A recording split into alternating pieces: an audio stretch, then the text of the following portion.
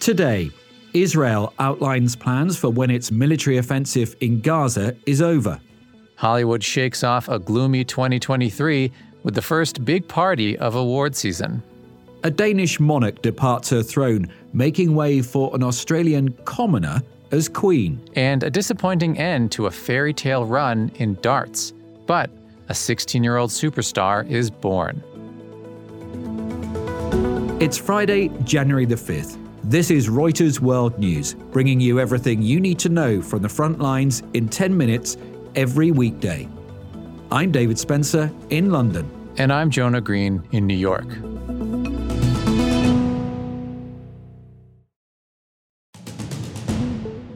As expected, the former Olympian and Paralympian Oscar Pistorius has been released on parole in South Africa 11 years after he shot dead his girlfriend Reeva Steenkamp. As part of his release conditions, he cannot speak to the media, so little is known about his whereabouts and intentions, with the country's prisons department just saying he was at home. Islamic State has claimed responsibility for dual explosions in Iran that killed nearly 100 people at the grave of top commander Qasem Soleimani. The militant Sunni Muslim group said 2 members detonated explosive belts in the crowd that had gathered in the cemetery in the Iranian city of Kerman. Tehran has vowed revenge for the attack, the bloodiest since the 1979 Islamic Revolution. That attack in Iran had sparked fresh concerns about the war in Gaza spreading across the region. It'll be 3 months since the war started this weekend. And on Thursday, Israel's defense minister outlined plans for the next stage of the war.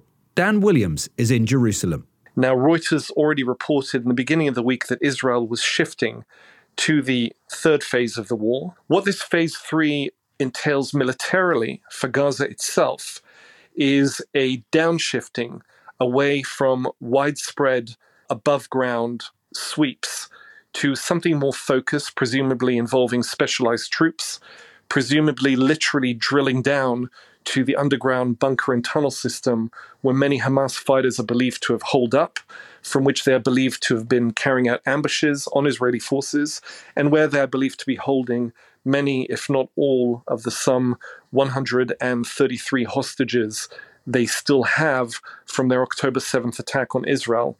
The document talks about the fourth phase, the day after the war, Dan, when the military aims are completed. What does it say about that next phase? First of all, what it does not entail, and this is significant for domestic as well as international reasons, it does not entail what the document refers to as an Israeli civilian presence in the Gaza Strip.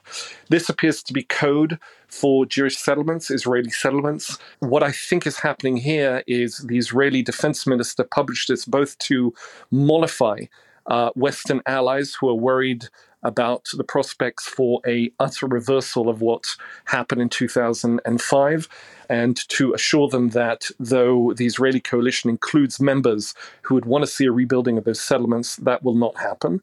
There are also references here to a task force, a multinational task force led by the United States in partnership with European and regional partners, that this would take responsibility for the rehabilitation of the Gaza Strip. There's also a separate reference here to Egypt, saying that Egypt would be a major actor in what happens in Gaza, and that Israel is maintaining an ongoing dialogue with Egyptian partners about interim and long-term solutions.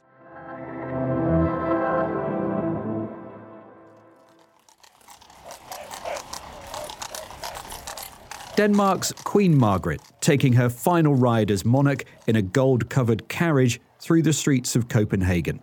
She shocked the country by announcing on New Year's Eve that she was going to abdicate. Her son Frederik and his Australian-born wife Mary are next in line. Jakob Grønholt Pedersen is in Copenhagen. Jakob, the Queen has been immensely popular, so what do people think of Frederik? No, he's also a very popular figure. He's been very popular as a crown prince, and he's sort of grown into the role. When he was younger, he was not very comfortable being a crown prince. In his youth, in the 90s, he was known as the party prince, and there was various scandals around him and tabloids chasing him. He's a bit more or much more actually, down to earth than his mother is. He married an Australian lady, Mary Donaldson, who's just she was an ordinary person, but they seem to be living this harmonious and modern life. They're taking their kids to school on a bicycle, which is very common in Denmark, and stuff like that. Yeah, there's a lot of buzz about his wife, soon to be Queen Mary. Jakob, can you tell us a bit about her? Well, they met in Australia during the Olympics in 2000 at a bar.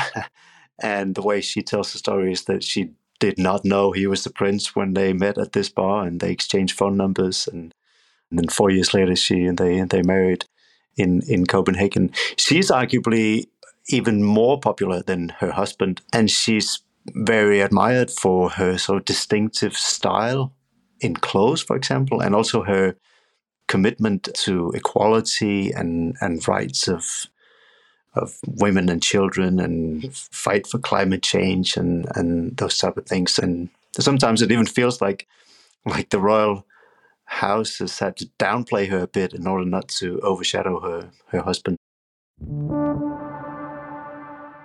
After a rough year of picket lines in Hollywood, the stars are set to hit the red carpet this weekend at the 81st Golden Globes.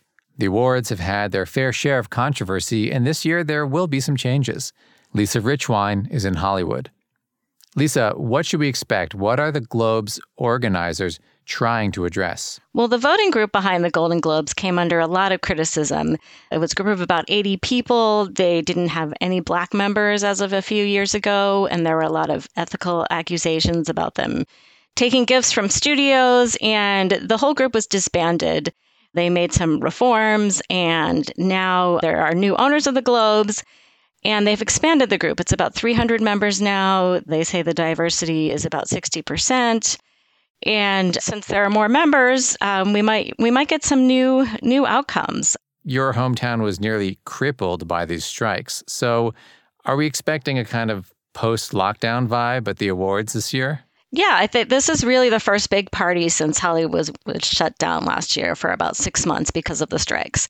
Stars were not allowed to go out and promote their films. There were not many red carpets. So, people in Hollywood weren't seeing each other.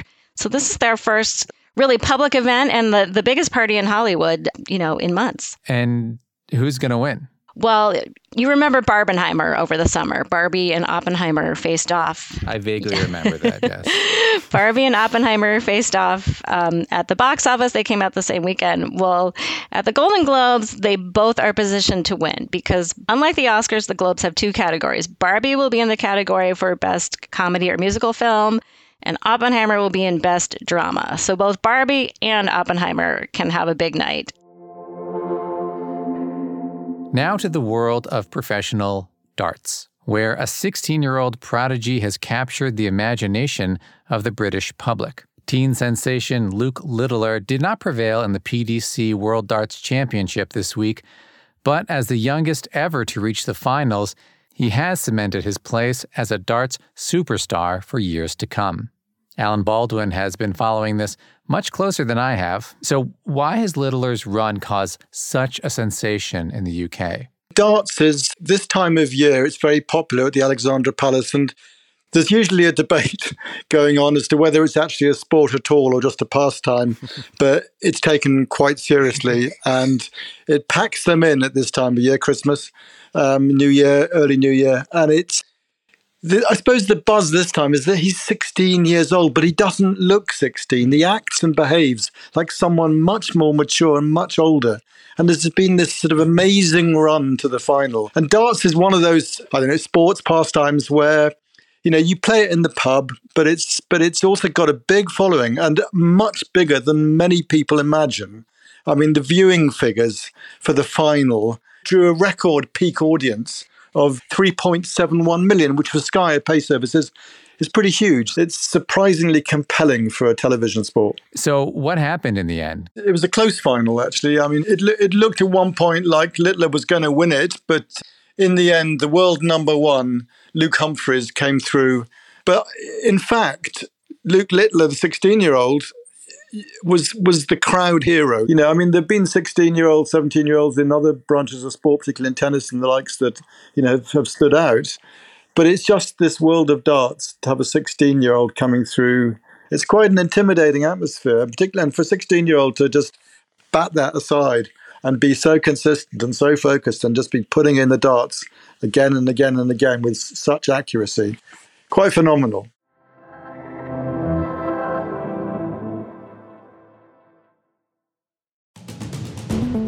That's it for today's episode of Reuters World News. We'll be back on Monday with our daily headline show. Look out this weekend for our preview of the key election in Taiwan. To make sure you know what's going on in the world, listen in for 10 minutes every weekday. And don't forget to subscribe on your favorite podcast player or download the Reuters app.